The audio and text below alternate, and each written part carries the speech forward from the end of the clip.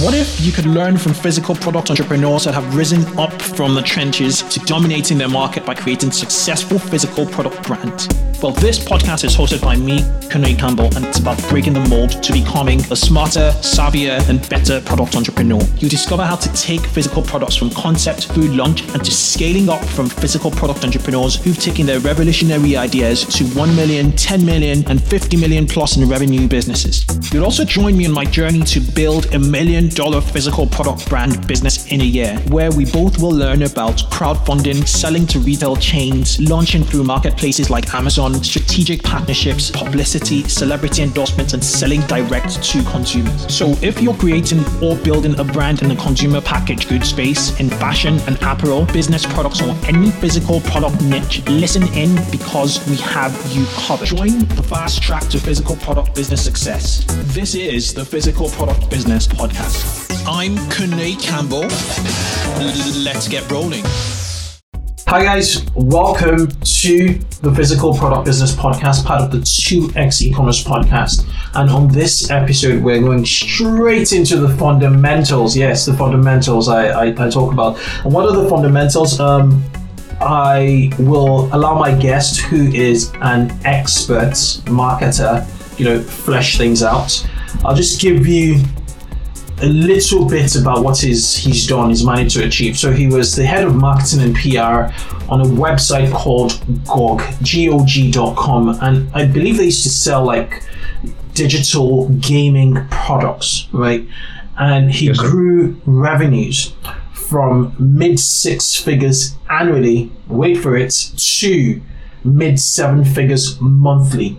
Okay, so ideally, we're looking at an 8-figure business, basically from a 6-figure to an 8-figure business, right, in just 4 years, right? And that's why he's here. So without further ado, I'd like to welcome Trevor to the show. Welcome, Trevor.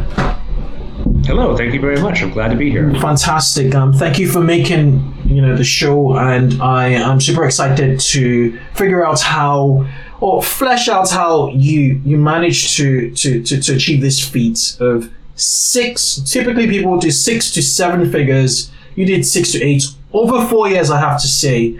But would you kind of introduce yourself, please, so the audience can find out a bit more about you?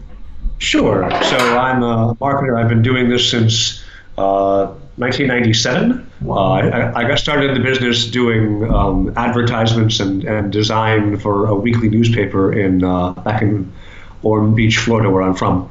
And kind of from there, I've run my own business a couple times. I ran my own website design company in high school. I went to work for the University of Central Florida. I was in their marketing department while I was going to school. Ran my own business again. Just a whole bunch of, kind of moving back and forth, almost always internet-based with the exception of the very, very beginning.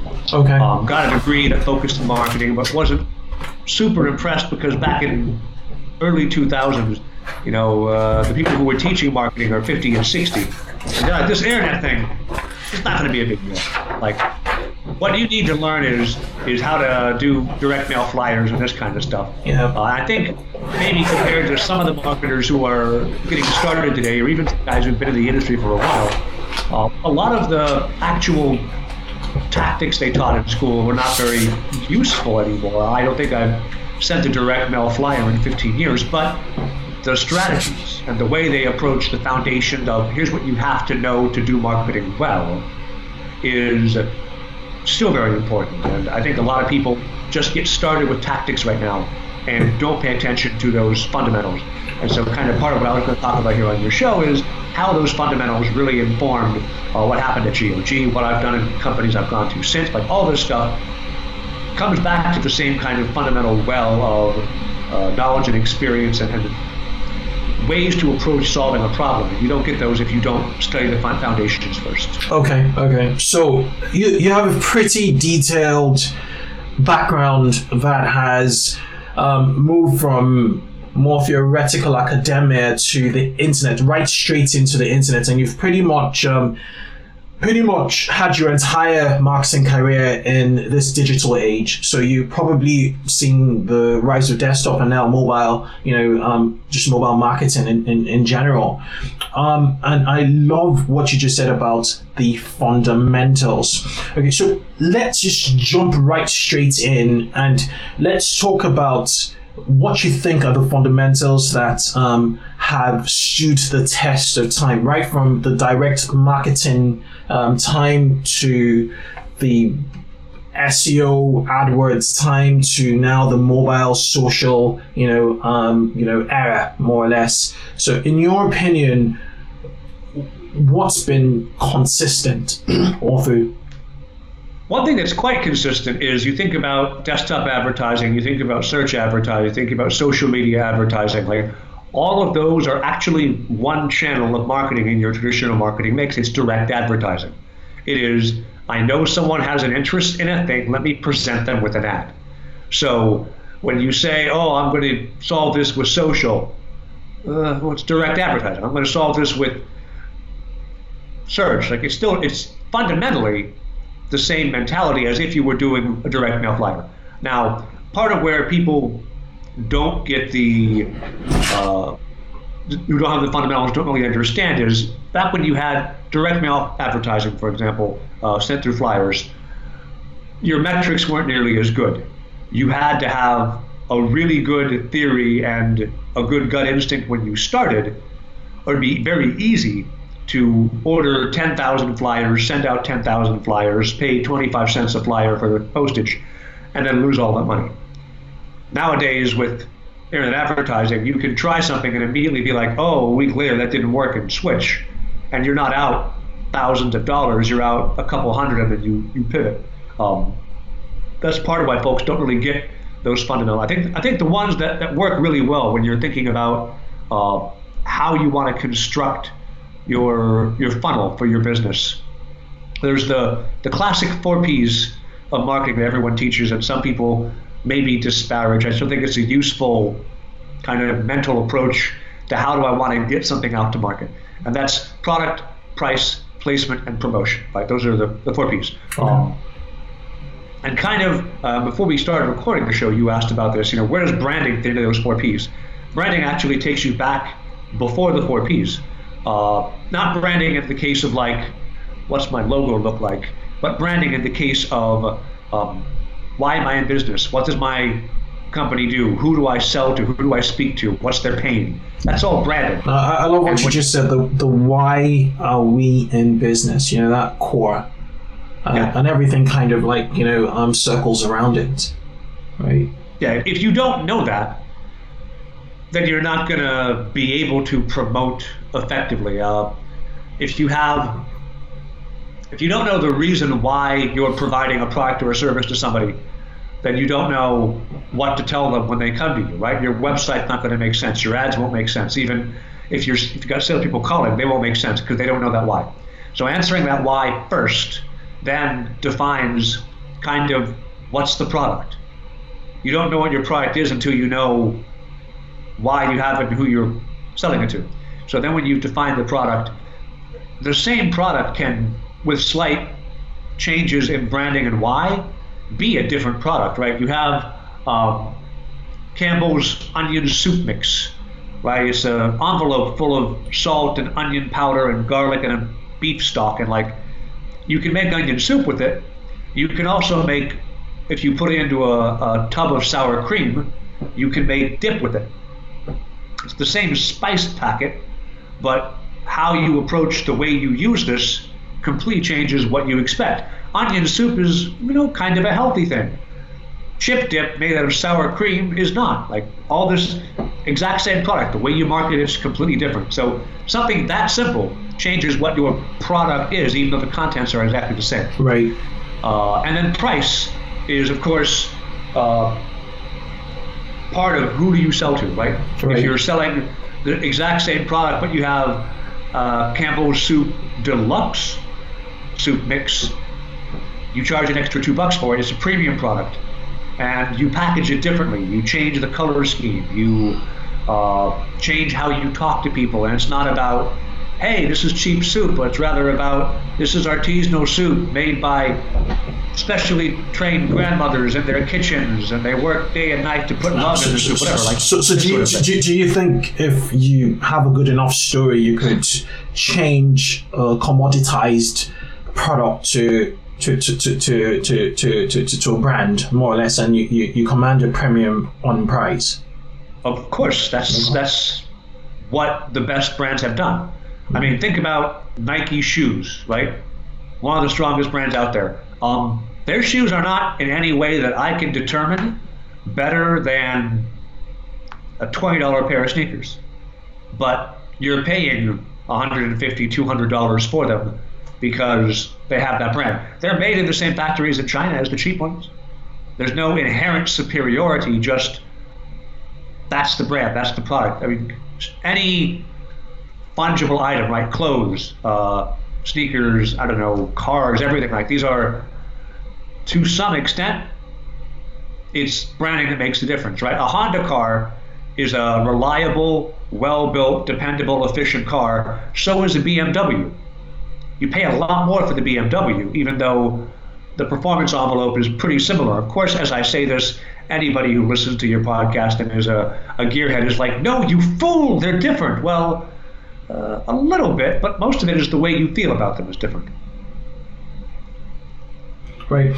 Do you build, I think feeling comes in two strands when it comes to product experience. One is obviously the messaging, and the other with regards to feeling is the product itself, the product experience, and I think you need to kind of optimize both to qualify yourself as a premium brand.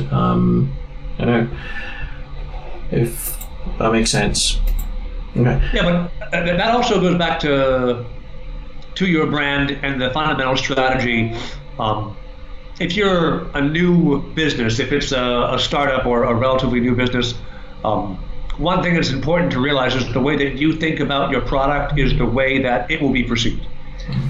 If you think your product is crap and you try to market it as luxury, there's going to be a disconnect in the way you present it, in the way you market it, in the way you talk to people about it on the phone, like all these things. I'll give an example from a company I worked in the past called Contact.io. They were a hardware manufacturer for Bluetooth electronics. And when I joined them, they had their hardware was put in this very thin, cheap plastic and sent in kind of regular, ordinary cardboard boxes. Well, they had the highest performing product on the market, but people wouldn't feel that when they bought it because it looked cheap. So they'd go like, well, you're charging too much, right? You're asking for $12 per little beacon, and other folks in China are charging $3.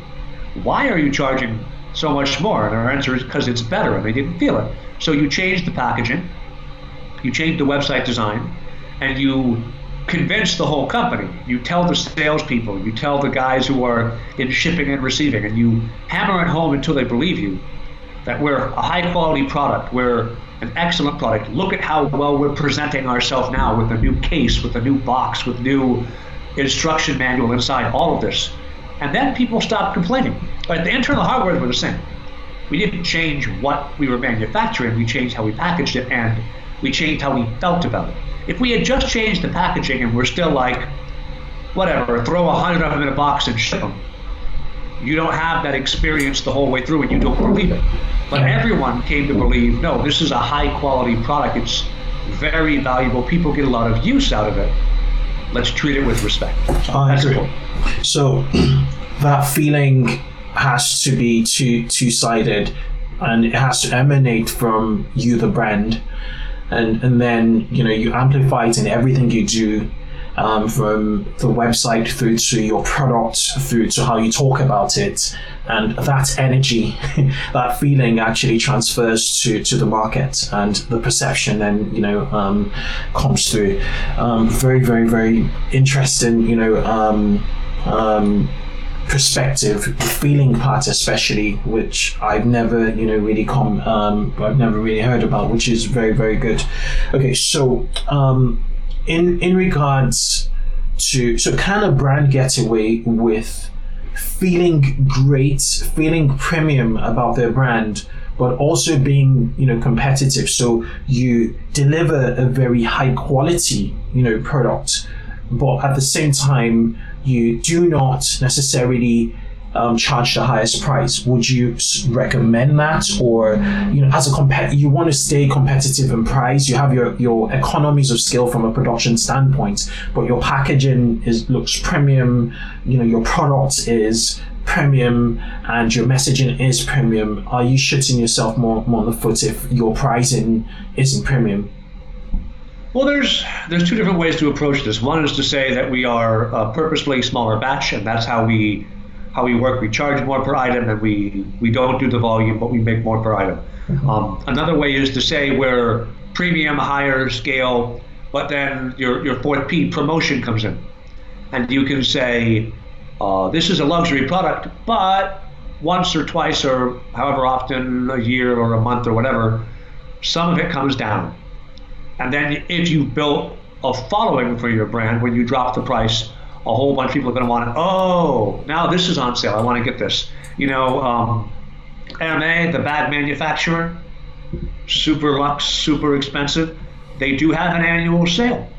When they drop their prices about 20 or 30%, not like hugely, but enough where everybody's been saying, well, I'm going to wait till the sale. Okay. And now they come. And so when they drop their prices there, they're more comparable to, I'd say, not upper tier luxury prices, but kind of mid or even lower tier luxury prices on their product.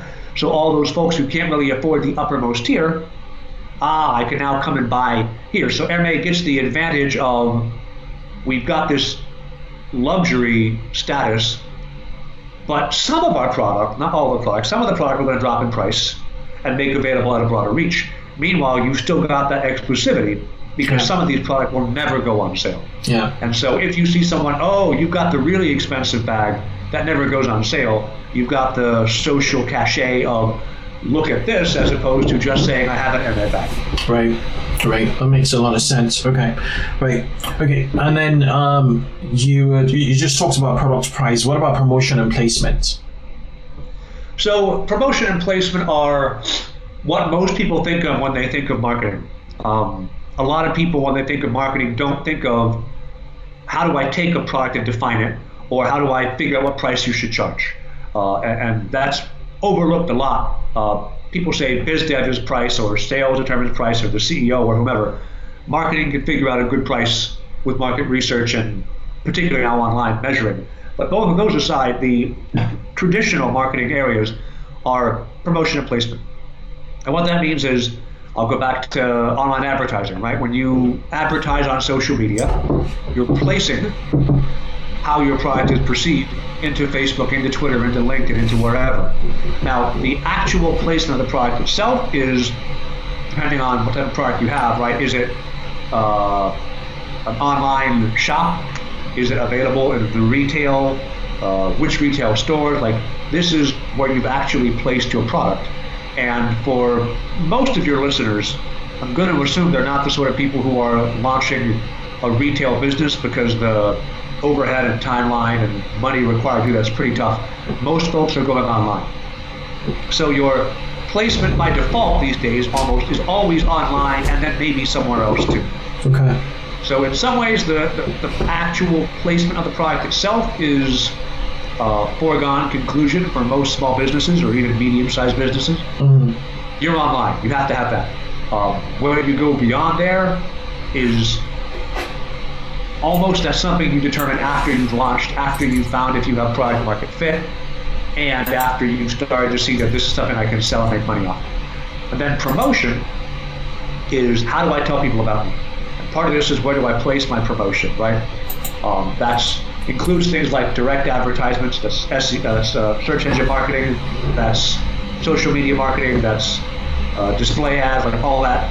It's some actual promotion of you, whether it's through PR or whether it's through organic link building. Yeah. That includes partnerships, brand pairings, all these sorts of things where you're leveraging somebody else to help get the word out. All of this fits into your promotion strategy. And if you only say, we're going to buy social ads, or we're going to do SEO, we're going to do any one of these, you're missing out on the mix of different channels you need to use and test particularly to see where is their traction, how do you actually get traffic, how valuable is that traffic. So you suggest you test channels, and then you switch. You have to. Okay. Because there's, like, you can get, it's cheap to buy traffic, right? It's really easy to say, I'm going to go on Facebook and pay $200 and bring traffic to my website. But if you don't see what might happen if you spent, like, let's say you're paying yourself $20 an hour. If you spent 10 hours doing outreach and try to get journalists to cover you, and you get 5 journalists to cover you, and they bring in more traffic or better traffic, you need to know which is better for your business. Exactly. And there's no blank rule. I can't just tell your listeners, hey, this is what's going to work for your business, because every business is different. Right.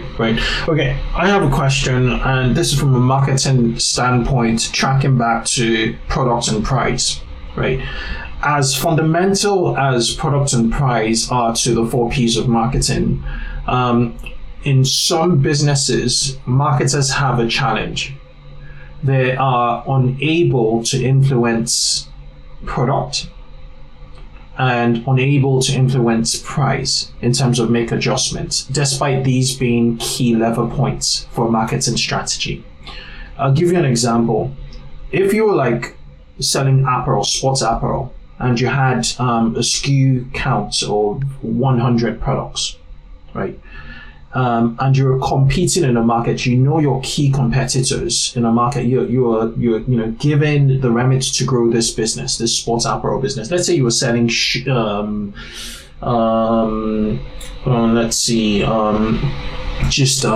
tops or just outfits for a gym, apparel, So let's say you're tasked to build out, sales. And you clearly see competition. Your competition have either higher quality products than yourselves, than your company, or they have a wider range of styles. So you're up against a company, you're doing 100 SKUs, and your nearest competitor, the competitor you've been given the remit to beat, has 1,000 products, 1,000 styles. So their audience, when the same people you send traffic to your website actually visits your competitor's website, they will buy something just off the back of the odds of styles. They just have that edge. And then you go back to your boss as a marketer and you say, look, I think we have a product problem, and they don't see the product problem. Basically you're not competing with options, you're not providing the market with what it wants. What do you do next as a marketer? How do you collate data to prove that we clearly have a product problem and not necessarily a promotion or a placement problem? Well, there's a couple different ways you can do this now. Definitely benefits in how online marketing works, because it's much easier to get this kind of info than it used to be. You start by saying on your website, when you see exit intent, you just ask somebody, hey, why didn't you buy? Is there something that you want that we don't have? And if their answer is yes, and a lot of them say yes, well, heck, there's no need for you to make an argument to your boss. The data just argued for you, right? You say, hey, look, 30% of people who are leaving our store left because they said we don't have what they want. That sounds pretty bad. Like, either they couldn't find it, in which case our problem is more with placement in the website and less with the product, or we legit don't have it. We don't have it, and a third of our traffic is saying we want maybe 1 or 2 different types of product that we don't currently carry. Then you do the math and you say, well, what's the cost for spooling up? What's the cost for holding the inventory? What's the cost for changing our supply lines? And then what's the profit we might get if we could convert 5 or 10% of this third of our audience to actually buy. But if you've got 100 products and somebody else has 1,000, and you're like, well, I can't compete because they have more product than I do, that's not usually the case. What you have to do is, it comes back to promotion and placement, to say, how do I bring the right people to me? I don't want to bring everybody. Like, if I only have 100 products in my athletic apparel company, and they're all for hardcore runners, and somebody else has 1,000 products for runners and bikers and swimmers and, I don't know, kayakers and like all this stuff, I don't want to bring anybody who's not a runner to my site. I want to choose my placement such and my promotion such that the people I bring to me are the ones who are most likely to care about my product. And if my product is not well differentiated, if I just have 100 different SKUs of stuff, and some other folks have 1,000 different SKUs of stuff, then your product problem isn't that they have 1,000 SKUs. Product is very, very rarely somebody else has something and I don't. Product is almost always, I don't present myself right. So it could be that my 100 different SKUs of stuff, I need to take these 100 SKUs and divide them into 20 groups of 5. And those 20 groups of 5 are then super, super targeted. And they go really deep. And we go, all right, this particular bunch of athletic apparel is very appealing to moms who have kids in school and who want to go get back in shape now because finally they're able to have the time.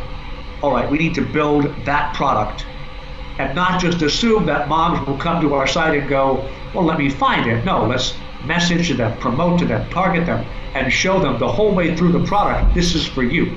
And then you take the same product and maybe a slightly different color scheme or different silkscreen printing on it or something, and you say, now we're going to target this variant of the product to college girls who want to look cool while they're hanging out at the gym and not really getting into it or something. Okay, boom. You find those people, you target to them, you know your persona, which goes all the way back to brand, and it shapes the product. And then you're able to, from there, figure out the other 3 Ps. It makes sense. It makes a lot of sense. Okay. So what if in a scenario there's clearly, you've answered it kind of, there's a product issue, where in that example, you have other athletic apparel, companies, that have a wider range or, wider, style for shoppers. Because and that's the standard in the industry. You look at the average in the industry, and it's just blatant that your company, do you niche down in your strategy and just decide to just scale down? How do you influence product improvement as a marketer? As a marketer, you're a warehouse of information about what the customers do. Mm-hmm. And particularly in a B2C business, right? There's no salespeople usually. No. The salespeople maybe are getting you placed in this retail chain or that retail chain, but they don't deal with the customer. With that data, you have a responsibility to inform people of what the data says.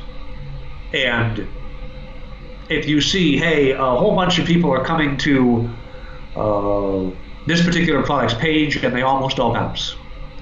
And like we've tried 3 or 4 different versions of the page, none of them fix the problem. It's not the page design then, because this same page design tried out on other similar products is working. It's not for this one. Either the product is not a good product, it's not competitive in some way, or you should stop carrying it. And you can maybe simplify your logistics and open up some resources in your business to go try something new now. You can say, hey, according to our research, these 5 products, they're not worth the cost of stocking them in inventory. But if we shut them down, and we have a big sale and get rid of all the inventory. We've opened up warehouse space. We've opened up the ability for our sourcers to go out and find new stuff. And here's product that we think people want. And so what you do is you can help age out and argue for a product that needs to be removed from the list. And then you can say, all right, based off of feedback, let me jumpstart the product conversation. Don't go to, this is maybe not marketing, this is, I think, life advice, but it's never wise to go to your boss and say, I have a problem, what should I do? It's always much better to say, we have a problem, here's how we should fix it. And after you've done that for a while, and your boss has come to appreciate your industry experience and knowledge and expertise, it's even better to say, hey, we had a problem, here's how I fixed it, I'll let you know what the results were. Now you're not even asking for someone to make a decision, you're just saying, here's what happened. If in the product market cycle, you say, here are our problems, let's get rid of them, here are the fixes we should have.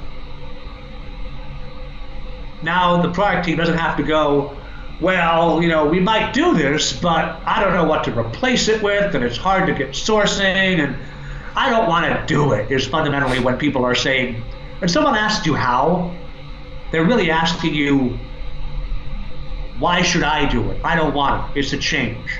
So if you can make it where you don't have to ask the how, where you can just say, here's an answer, and you don't have to drive it through. You don't have to be a guy with, your fist punching folks down and say, do it this way. But you can be the guy who says, I've opened this door, would you like to step through? That makes sense.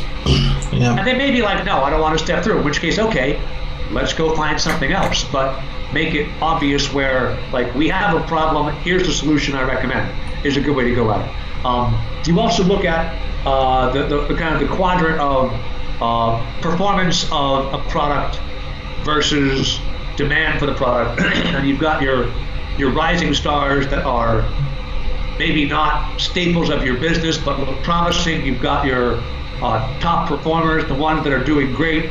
You've got your old, worn-out product that may still be doing well, but it doesn't have a good trend. And you've got your dogs, just the garbage that you should get rid of. And like, whenever you're a marketer, if you've got multiple products to sell, what's your dogs? What's your garbage? Get rid of them. Make room for something new. And if you're like a SaaS business, what users of yours are the dogs, are the worthless ones, right? Pareto's principle, 20% of your users or 20% of your product make the majority of your revenue. Whether that's 80% or 70% or 90%, like, that varies. But it's true in almost every industry, and all through nature, all through everywhere. Focus on the 20%, discard some of the 80% to make room to find more stuff that goes into your 20%. Okay, Trevor. Let's move on to the core. We got in touch with regards to how you were able to move GOG.com from a 6-figure per month business to a 7-figure per month business over the course of 4 years. Should we flesh out how you did it from a 4Ps marketing standpoint? What was their situation before, and how did you kind of move them to where they were revenue wise? Sure. So when I joined GOG, they were a pretty small company that specialized, as you said, in selling digital game products. They had a very strong kind of core following, and they had a unique product in the marketplace, but one that was not especially valuable. And that product was that they didn't sell the newest games, they actually sold old games, and GOG stood for good old games. And the really old games had a strong emotional appeal to them, right? Because people would buy the games not so much to play them. They'd buy the games because 10 or 15 years ago, when they were a kid, they loved them. And you buy them, and you don't have that game anymore because in 15 years you've moved house twice, your computer won't run the game anymore, whatever. Just owning that thing that you used to love feels nice. So, when I joined GOG, they were a pretty small company that specialized, as you said, in selling digital game products. They had a very strong kind of core following, and they had a well, the way I approached this was start and say, what's the core on the brand? What makes the brand work? And there were 3 different cores. There was DRM free, which doesn't mean much unless you're a gamer. DRM is basically copy protection. And all these old games did not have copy protection, but most new games do. And you can either say to a partner or a publisher whose games you want to sell, you can say, hey, sorry, we're not going to add DRM to your game because it's too expensive, which is kind of a negative thing. Or you can say, we as gamers are emotionally invested in saying copy protection is stupid, nobody likes it, and so as a point of ethics, we don't add DRM to the games. And now you've taken what's a weakness, you can't afford to do something, and turned it into a strength. And you've said, this is who we are and it matters, it's a principle. And a lot of gamers were like, yeah, DRM sucks, we hate DRM. That's awesome that you don't have it. Then fair prices, we were charging quite reasonable prices, and we were charging the same prices everywhere in the world. And then customer love, which is kind of squishy, but the whole company was, all of us were video game players. We've all been playing games for years and years and years. And so we believed in the product. We liked what we sold, and the respect and love we had for the product and for other people who were like us was evident in everything we did. Mm. Those are the kind of the branding fundamentals. Yeah. And then from there, we go into product, price, placement, and promotion. So one of the problems we had was, as I mentioned, these games aren't particularly valuable because they're old games. So one of the things I did was say, how do we sell something that's more valuable? We can't really charge more for a 10-year-old game. No. Could we maybe sell a different kind of game? And so we looked and said, you know what? A lot of people who make small games, indie games, games developed by a 2-person or a 4-person or a 10-person studio, they don't get a lot of visibility when they launch their game because Steam, which is the #1 guy in the market, they put out like 30 games a week. If you don't have a budget to get found, you won't get found. So we said, well, let's release 2 games a week that are indie games, and let's help promote them. So our users now come to us for a different kind of game that we charge more for. Okay. Right? You charge $15 or $20 or $30 for a new game, which is not a whole lot of money, but when you sell games for $5, starting to sell games for $30, that's a big bump. And what you get out of that is any online distributor sells off of a percentage of the revenue. Right. So being able to say that we're now not making a couple percent on a $5 purchase, but a couple percent on a $30 purchase, you know, most people will buy 2 or 3 games. So you have this really product. So this product refresh strategy was in there, yeah. Which got people coming to the store more often to see what was new. Most people would tend to buy 2 or 3 games. Right. But if we could get you to tend to buy a $30 game instead of a $5 game, we'd make more money off of you.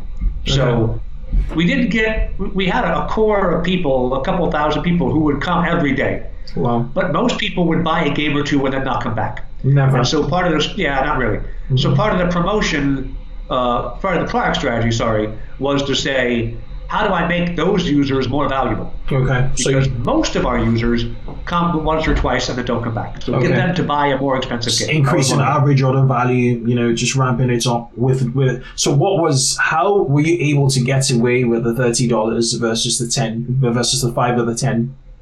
Well, they were new games. They were new games. So okay. At that point, we're making new games, and the first thing we did was we said, like, would this product work? And the survey results from our users were, yeah, they would. So then that was product. Then prices, the game is now $30 because it's new. Yeah. And it's $30 everywhere. We're not charging a higher price for it. It launches at that price everywhere on the internet, and we can charge it too. Okay, so how did you how did you align your ethos of being good old games with new games? We changed the branding, and we changed the company from Good Old Games. Our URL was always GOG. But we changed our branding from Good Old Games to just GOG. Okay, gotcha. And it didn't stand for anything anymore. It was just, we're GOG. What does that mean? I don't know. What does Nike mean? Okay, Nike is the Greek word for success, but most people don't know that. No, that's exactly. Like, that kind of thing is, we just, and that was maybe almost 3 years to make that branding shift where people stopped calling us Good Old Games. So what was the impact of that change, that small but huge tweak, where you changed the your product offering basically, and you're able to, sell games at, newer games at higher prices? How did that change revenue and sales? Well, I shouldn't say automatically, but it did after we made the change. Users who came and signed up, if they bought new games, they tended to be worth 3 or maybe even 4 times as much as the users who only bought old games. So after we tested that and found that out, we started to say, okay, how do we promote in a different way? So now when you sign up and you buy an old game, we'll send an email to you that recommends new games that are similar.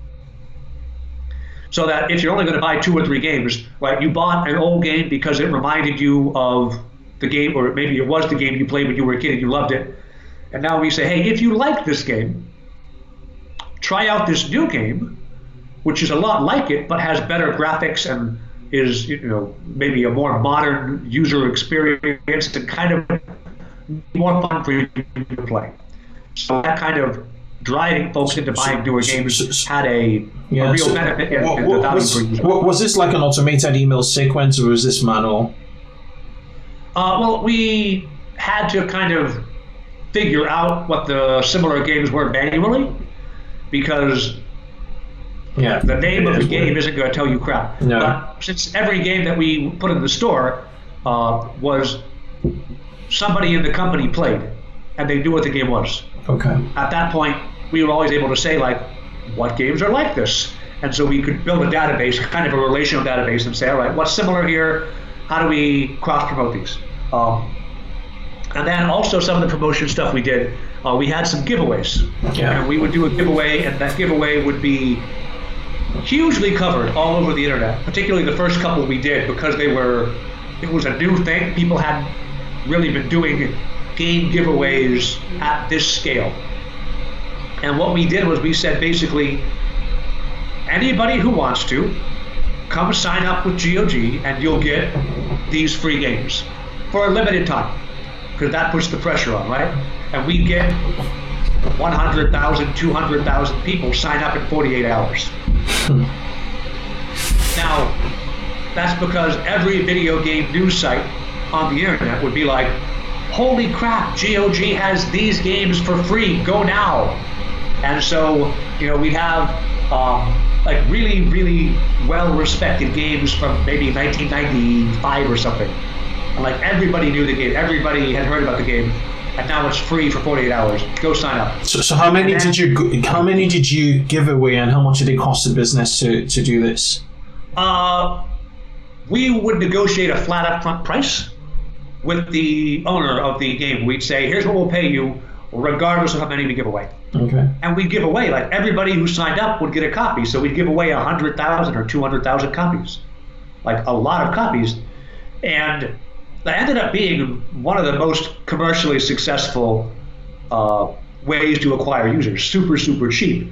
I can't really go into precise numbers because of NDAs, but like extremely cheap per unit way to bring people into the community, and then start to say how many of them can we convert to being an actual customer. Okay, so if we were to flip this on its head and imagine this was a physical product business, where you were selling actual game CDs, games in CDs or DVDs in disc, basically, how would you have gone about the giveaway? Obviously, it's more challenging from a shipping standpoint, and it's just more expensive, giving out the disc. What would you suggest to our listeners who are predominantly, physical product entrepreneurs, to do if they're to utilize this tactic of giveaways? Giveaways are a lot harder to do with physical product because the cost per user is generally higher than the value per user. Mm. Like if I'm spending $5 per user on a giveaway, because my product costs, let's say, $10, like usually I need that person to buy 3 things, like everyone to buy 3 things to make up the cost of giving them one. And that doesn't scale because everyone won't buy 3 things.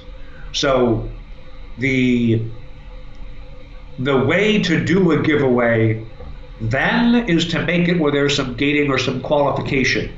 A really common one is to say, and this is why I think all these subscription services are quite popular in the physical world, like sign up for a longer term thing that you can cancel and we'll give you some stuff free. Because a lot of people don't, or they forget the first month at least. And so you get a revenue hit off of them for that giveaway. It's almost a guaranteed revenue return. If you're in like a straight retail business, like, giveaways are tough. Then you have to do chance to win or sweepstakes. Yeah. And then there's gambling, and then there's legal, and like all the overhead, and that's tough too. So it's a handle. Okay, that makes a lot of sense. Okay. So yeah, that makes a lot of sense. Okay, so let's wrap things up. Is there any other thing you want to talk about with regards to the marketing strategy you employed on GOG.com that made a significant impact on its growth? Yeah, I think one thing to really pay attention to is there's diminishing returns on anything that works, right? The first giveaway that GOG did was quite successful. The second one was the most successful one because we picked a better game. And then like the third and the fourth, and I think we did 5.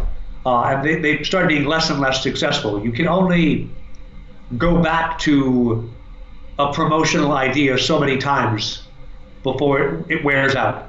And maybe if you wait a while, you can go back and try again because now there's a new audience in a year or two. But when you find something that works really, really well, it's also very important that you pay attention to when the returns are diminishing, because you don't want to just assume, oh, this works super well, I'm just going to keep doing it for forever. And I'm going to project my revenue growth now out for 2 years based on the strength of this tactic. It's going to be phenomenal, because that tactic won't always work. So keep in mind, like, when you find a success that's fantastic, do it as much as you can, but keep in mind that there will be an end, and you need to be ready for the next thing after that. Right. Okay. So ready to disrupt yourself. That makes a lot of sense. Okay. Right. Thank you so much, Trevor. I always ask a few evergreen questions in my lightning round on every show. They're just 5 questions that require a single answer, and I'll be ready to fire when you are. As quickly as you care to. Okay. How do you hire people? Based off of potential. Potential. Okay. What are your 3 indispensable tools for managing your business? Google Analytics.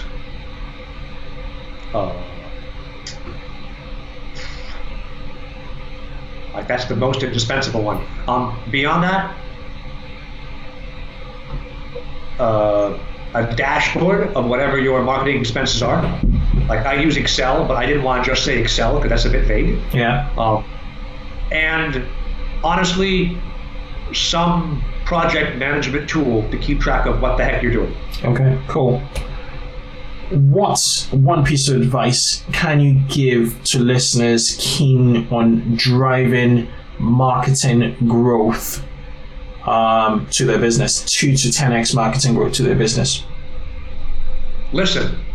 Your users are going to tell you what you should do. Listen to them. It's super easy to be like, I know what to do. You probably don't. Good stuff. If you could choose one single book or resource that's made the highest impact on how you view building a business and growth, which would it be?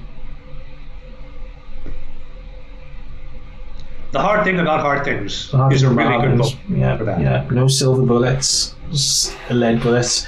Okay, right. Thank you so much for coming on the show. What's the best way for listeners interested in getting in touch with you to contact you, Trevor?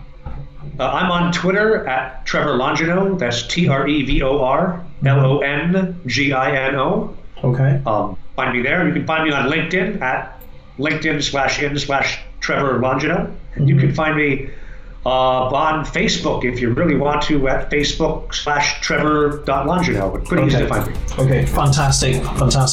Thank you so much for sharing insights. I especially liked your fundamentals, getting down to the fundamentals and how they amplify on digital, how you translate those fundamentals to digital. I'd really love to spend a lot more time with you. But for our listeners who do, I'd actually, touch base with you after the show to talk to you about a few things. But for our listeners who, love what they heard, they'll be in touch. And, thank you so much again. Yes, sir. Thank you very much. I hope you have a good day. You too. Bye.